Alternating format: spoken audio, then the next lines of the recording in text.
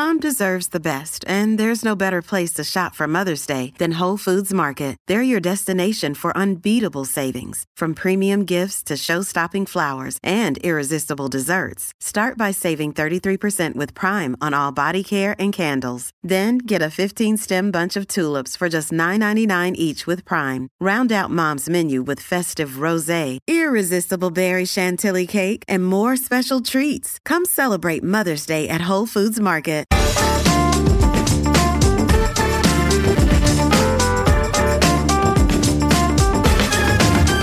Hello and welcome back to the Bunker Daily. I'm Andrew Harrison. It's not all coronavirus, recession, exams, chaos and Donald Trump on this podcast, you know. As regular listeners know, we enjoy a quality beer now and again. And the past couple of years have been a golden age for UK brewing, with more brewers than ever before, better beers than in my lifetime at least, and a sense that in life at least one thing is going in the right direction. How did we get here? What's the state of independent brewing in the UK? And what will COVID-19 and the impending recession mean for the drink that is, according to Homer Simpson, the solution to and cause of all life's problems? I'm delighted to have Pete Brown, the Don of British beer writers and a proper raconteur, here with me. You can buy his new book, Craft, an argument why the term craft beer is completely undefinable, hopelessly misunderstood and absolutely essential, right now on Kindle, and it does exactly what it says on the tin. It's definitely the right time to be talking to him. Pete Brown, bank holiday comes to the six-pack of beer, but it's back to work. AGAIN, as Blair said. I'm up to 24 packs now. That's the spirit. How are you? You all right? I'm very good, thank you, yeah. Jolly good. When you're in a situation where Aldi and Brewdog are both fighting each other on branding, you do wonder if we've passed some sort of milestone, don't you? That this is now at the centre of the national conversation. Have you tried Brewdog Yaldi or Aldi's anti-establishment IPA yet? No. I did go in Aldi about a month ago and never again until I'm vaccinated up, basically. It's not the best place during the Rona. But Brewdog are past masters of this kind of engineered spat and being the KLF of beer, aren't they? They are, and I think they're one of those vital forces, really. They're now so big. I mean, Brewdog is now one of three, Punk IPA is now one of three beers available on EasyJet in-flight snacks. You know, we've gone beyond the point where this is kind of some sort of hipster niche. Craft beer is now mainstream, and Brewdog are far too big now for the craft beer world. You know, when you and I talk, we will find analogies between music and beer at least every 30 seconds. And Brewdog are now, you know, the band you saw in a club that are now playing Wembley Stadium that you don't like anymore and you prefer their earlier stuff in beer terms. I wonder if they are the Clash, basically, because they are doing Shea Stadium, yet the beer's still pretty good. Beer's pretty good. It is. I mean, Punk IPA is now not the same beer it used to be. It's definitely being engineered for this big kind of Sainsbury's local audience that it now has. But they're still outstanding brewers. And, you know, they do still brew beers for the connoisseur as well. And their low alcohol range is fantastic. I mean, so they do everything from 0% ABV beers that taste like the real thing through to, you know, the strongest beers in the world, these barrel-aged super strength things as well. So they're really good. Am I wrong then to say that the past couple of decades have been a golden age? You know, because in the 80s when I was starting to drink, beers were terrible, they were gassy, they were flavourless, and now Brooklyn and Brewdog and Thornbridge and all these things, they're all in Tesco's. Has it really been a golden age, or am I just getting too starry-eyed about it? No, it really, really has. And it's difficult to separate that out. It's useful to kind of talk outside our little craft beer bubble, because within the craft beer bubble, it's kind of hard to recognise the golden age when you're in it. And I really think we have done. So my first book, Man Walks Into a Pub, which I wrote in 2002, published 2003. Towards the end of that, there's a passage in it where I'm trying to kind of rally the troops for interesting beer. It's like, it's not all just lager and boring warm flat brown ale. You know, there's a beer in Scotland that's brewed with heather, and there's a beer in Dorset that's brewed with elderflower. You know, there are interesting beers out there. And I look back on that passage now, and it's like, geez, you know, there's that was kind of clutching at straws in 2002, 2003, and now there's infinite variety of beer. We've got, not only have we got more brewers in the UK than we've ever had before, we've got beer styles that were dead 20, 30 years ago that are now revived. We've also got record imports from all the kind of Belgian traditions, proper Czech and German lagers. America's gone crazy and created a load of new styles. And all these different traditions are cross-fertilizing and creating new things as we go. So why did that happen? What made it happen? What drove this? It's like my first ever history O-level question was what are the 7 causes of the French Revolution, and there's about 9 causes really. So without going into them all, I think a lot of things combined at the right time. Big beer got very boring and serious and commoditized. We stopped drinking as much in pubs, started drinking more at home. At the same time, beer adverts, which is why I started working beer, really. I used to love the advertising in the 80s when I was at school. It didn't make me want to drink beer underage. It made me want to work in advertising. And that's an even worse habit to acquire. Exactly. It took me much longer to give it up. So big beer got boring because you weren't allowed to do those funny ads anymore. And so all that money, all that budget went into price promotions in supermarkets. So everyone just started shopping lager on price. So that big lager abdicated its position as kind of the brands that you loved. Then the internet happened, and because beer writing was excluded from mainstream media, there was no newspaper or magazine with a regular beer column. So beer writers basically took over the internet. We got beer blogging, beer Twitter, beer Facebook, and in real time you get this kind of. And then when it went mobile in 2009, you've got people tweeting pump clips from pubs and going, "Hey, I'm down here. There's a promotion on with so and so. Get yourselves down here." And it's all happening all around the world to the point that you then get brewers getting on a plane from California with a bag of hops and going to brew at a brewery in Kent, and creating these collaborations and things like that. So a lot of those things all spiraled. And all this was happening against a background where we were kind of getting more into interesting food and drink anyway, across everything except beer up to a point. So we're all starting to buy artisanal breads and going to Borough Market and buying expensive cheeses and things like this. And then even Poncy Northerners like us, even blow-ins like us are doing it. Yes. Exactly. Even my mates back in Barnsley making sourdough now. And that sourdough. And for a long time, beer was the only exception. So when it finally happened in beer, it happened with all that kind of pent-up force of something that had been suppressed for a long time. So, where we are now, obviously every story in the world now is shot through until March of this year, and then the pandemic happened. But before all that, was the world of craft beer kind of, had it arrived and was not going to change, or were there kind of developments that were about to happen that were kind of knocked off course by this? It's always developing, and the cycle is accelerating. There's a massive anti-establishment thing in craft beer, and there is that thing of if you get too big, or if you sell out to a corporate, if you sell out to a major, then you're persona non grata. So there's lots of new brews coming through all the time, and styles were coming in and out of fashion at a furious rate. So if you went to a local craft beer pub now and asked for an IPA, you'd get a beer that was almost the opposite of the beer that you would have got if you asked for an IPA in that same pub 10 years ago. And when I tried to describe the IPA that I was after to a member of bar staff once, they said, "Oh, you mean a retro IPA? You mean an old school IPA?" And I'm like, "What? I'm talking about something that arrived in this country in 2007 and it was gone by about 2015. It really is. The trends are moving so quickly now." God, they're selling hippie wigs and Woolworths, man. It's not. So what are what is the person who was drinking craft beer 10 years ago? What are they drinking now? What beers I haven't heard of are currently the hot thing? So it's all about New England IPA now. So what used to be IPA is now been repositioned. That's now West Coast IPA. And that's a beer that is clear, it's aromatic, got all these lovely Cascade hops, things like that in it. And it is quite a bitter, assertive finish. So really nice balanced beer. What a New England IPA is they've taken those bittering hops down to about 0. And they've looked for aroma hops, which have really strong sort of tropical and citrus fruit characteristics. And then if that's not quite enough, they'll add tangerine juice or pineapple juice or grapefruit juice or whatever. And then they will deliberately add lots of oats and maybe even flour to make it as cloudy as they can. So you're now buying this stuff that looks like soup. In fact, there is a very popular brand in Barcelona called Soup, which is like this. So you're buying these hazy, golden, orange juice-like beers with very little bitterness, lots of sweetness, lots of fruit flavours. And it's kind of the broader trend in food and drink, really, where everything's going kind of sweet and fruity. So that's around for the next year or two, I would guess. I remember going out for a pint with you, and I got a pint and said, "I think this looks off, Pete." And you said, "No, that's what it's supposed to look like." Yes. You're completely out of touch. What's the stupidest thing you've seen anybody put in beer so far? I mean, I had something with Oreos in it and a Dunkin' Donuts porter. Has anybody put Brussels sprouts in a beer yet? Not as far as I know, but what the trend you're talking about there is pastry stouts. So stout. yeah, so you're getting these stouts, which all the ingredients of your baking cupboard are going into stouts these days. There's I've seen cherry pie beers and that kind of stuff. It's fine. I think the thing that's happened is that I now look more like a craft beer drinker's dad than a craft beer drinker.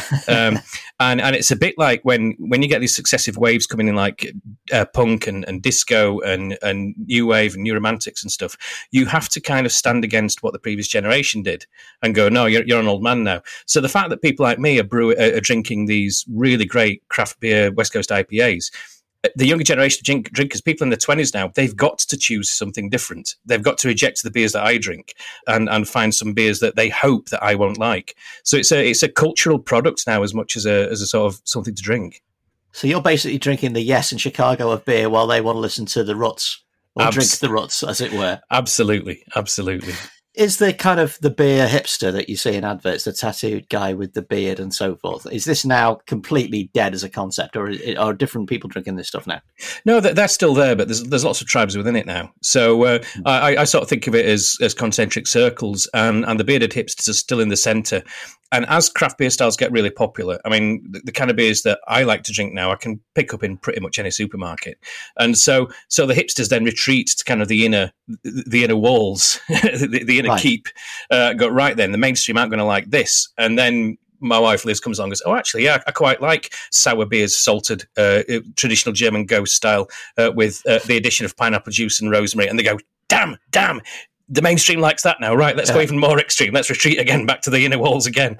And so the hipsters are still there, kind of trying to stay ahead.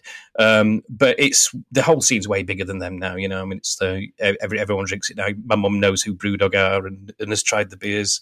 So it's just that there's a sense of ownership. Craft beer used to be our secret. It used to be our little thing, and there's this kind of sort of mixture of joy and dismay now that it's no longer our thing, now that everyone else knows about it. To me, it looked like a major turning point was when you started to see loads of women at beer festivals, which used to be, let's be honest, overweight fellas of a certain age. And then suddenly women, a lot younger, and just a completely different approach to it, but genuinely properly interested in what was available. Yeah, I mean, that's one of the absolute joys of it. We think of it in this country of beer as being a male drink. If you go somewhere like Spain, so in this country, I think it's about 20% of the volume is consumed by women across the beer market. If you go to somewhere like Spain, that's 40 or 50%. There's nothing intrinsic in beer that makes it unappealing to women. It's just the way it's been presented, the way it's been marketed.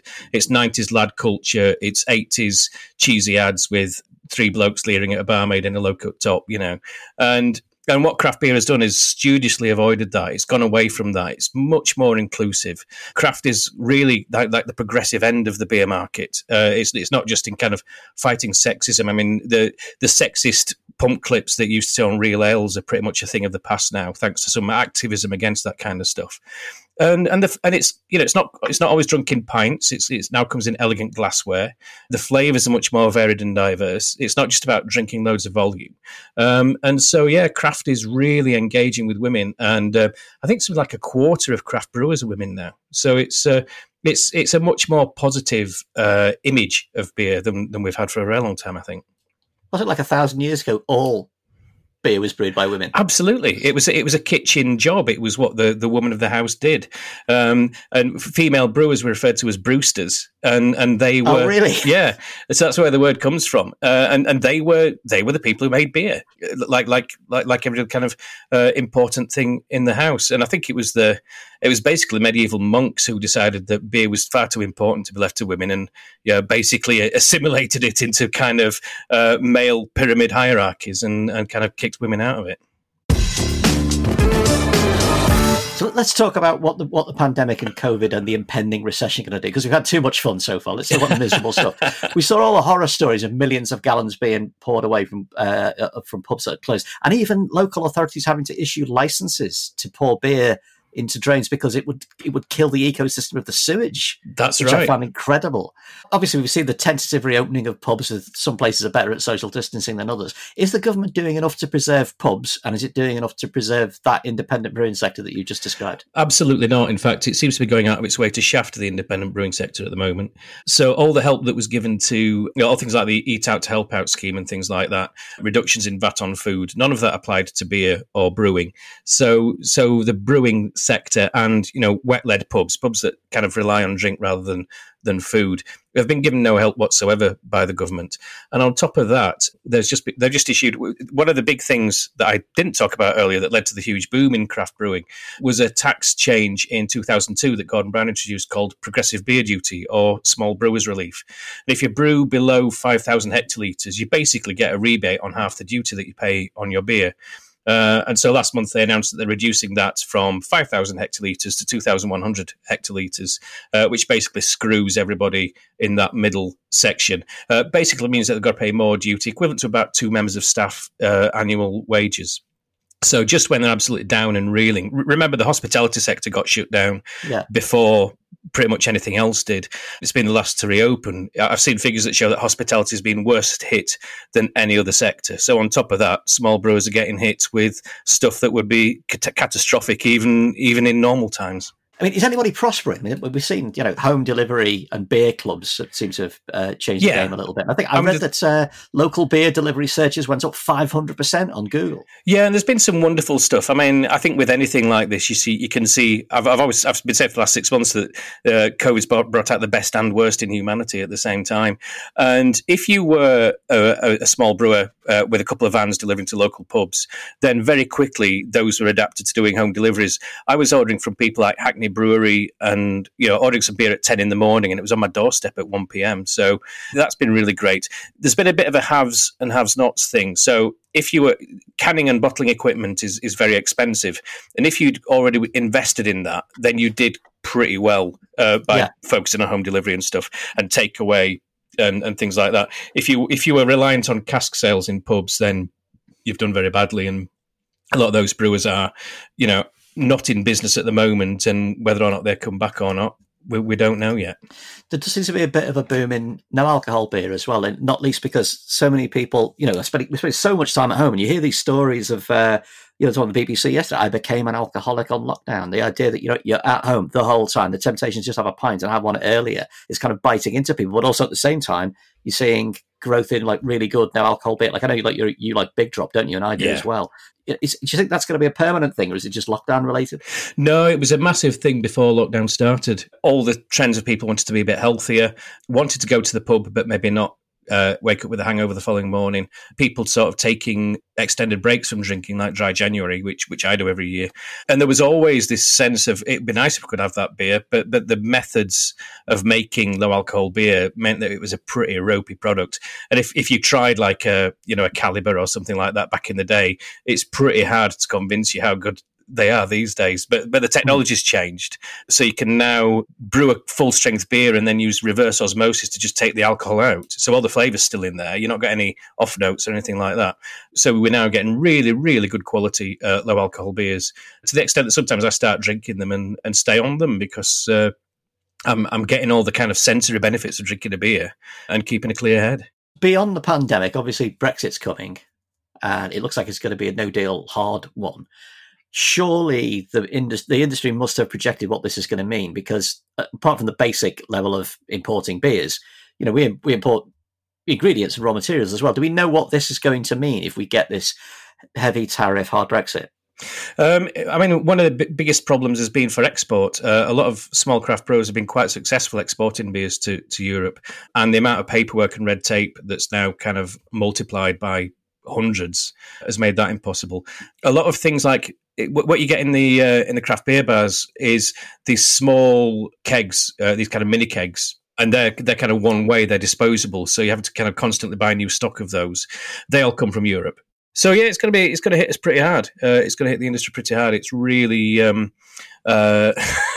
perfect storm, Do you think we're going to see fewer brewers and a decline in the quality of beer then? I think it's inevitable. The other thing that's happening is that a lot of it favours the bigger brewers. A lot of the bigger brewers are doing these seemingly philanthropic exercises, like when pubs reopened on the 4th of July. Hey, we'll give you 1,000 free pints, we'll do this, that and the other. The small print is, if you take that bloody craft beer font off the bar and put one of ours on instead. Nice. And so they're in a position to be able to help pubs by massively increasing their distribution and giving people free stock in a way that small craft brewers can't. So we're going to see a contraction. I think a contraction in the number of brewers was coming anyway, and we are going to see that probably brought forward.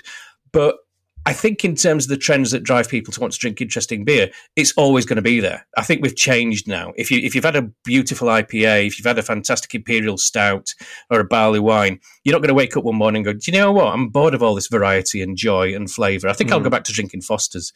So I think the shape of the industry is going to change. There's going to be a shakeout, fewer small brewers, and that's all a crying shame. It really is. But I think the craft beer movement is here to stay as a broad concept, definitely. Finally, you're an industry analyst, but you're also, a beer lover. What are your current favourites? What should our listeners get on? All depends on your personal taste, but I've been shopping. This is a terrible thing for a supporter of small breweries to say, but I've been shopping a lot of supermarket deals. There, I've said it. I'm taking money out of the hands of small brewers who need it the most. Right now, I'm drinking Brewdog's Lost Lager, which is a Pilsner. They call it, a 21st century Pilsner. I don't know what it is about it that makes it 21st century. But a lot of people kind of dismiss lager as being, a number of people say to me, oh, you're a beer writer, right? You won't like me because I only drink lager. There's nothing wrong with lager. We just get incredibly bad examples of it in this country. And Brewdog Lost Lager, it does everything you want lager to do. It's cold, it's fizzy, it drinks, it's really refreshing. But it's also got kind of a proper Pilsner flavour and really got some kind of depth and some character to it. So I'm drinking a lot of stuff like that. There's a lot of new brewers coming up who are really exciting. I'm buying stuff for the packaging because I'm doing this book on beer design and can art and at the moment, because that's another thing that's changed is how gorgeous everything looks on the shelf at the moment. And some of the stuff I've had from that has been fantastic. I'm just trying to think of some names, but people like Good Chemistry, people like London Beer Factory. I'm just looking at my shelves now. There's some more lagers coming out of Utopian, which is a company down in Bristol that bring kind of proper German-style lagers. There's just, depending on your style, I think you're spoilt for choice in pretty much any category, really. And there's bad ones as well. There's a lot of people making poor quality beer and passing it off as something good. Hey, look, I'm a craft brewer, I'm young, we're new. So there's a bit of experimentation. And like you were saying about, I think this is off, I don't like it. If you don't like one style, there's another style for you. If you want something sweeter or drier or more complex or simpler than the beer that you've got in your hand, there's definitely one there. And just ask the advice of bar staff if we get back to pubs and people in shops. People who work around craft beer tend to do so because they're really passionate and knowledgeable about it, like the record shop guy. Although I find the people in beer shops much more approachable than the record shop guy used to be. They are, because they're quite nice. They're quite nice. They don't say, oh, you're drinking that, are you? Yeah, there's not too much of that, because I think the thing about the record shop guy was that they knew they were cool. And the beer shop guy is still just slightly insecure. The beer people still really, really want more people to get into it. They're still much more of a kind of passionate evangelical swell to a lot of people working in it. And it's a great way to explore your palates, just to kind of have a bit of a tasting. Certainly in a bar where if it's not busy, they'll give you a few samplers and tasters and things like that and hone in on what it is that you like. Pete, thanks for joining us. I really, really want a pint now, so congratulations to that. You've knackered my working day. I'm here to serve. Listeners, there's a new Bunker Daily every Monday, Tuesday, Thursday and Friday, with a main panel podcast on Wednesdays. You can get every edition of the Bunker early and without adverts, plus our delightful range of Bunker merchandise as well, if you back us on Patreon. Search Patreon Bunker Podcast to find out more. Thanks, Pete Brown, for joining us. Thanks to you for listening, and we'll see you soon.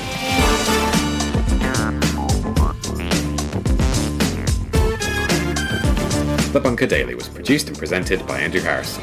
The assistant producer was Jacob Archbold, and audio production was by me, Alex Rees. Theme tune by Kenny Dickinson. The Bunker Daily is a Podmasters production.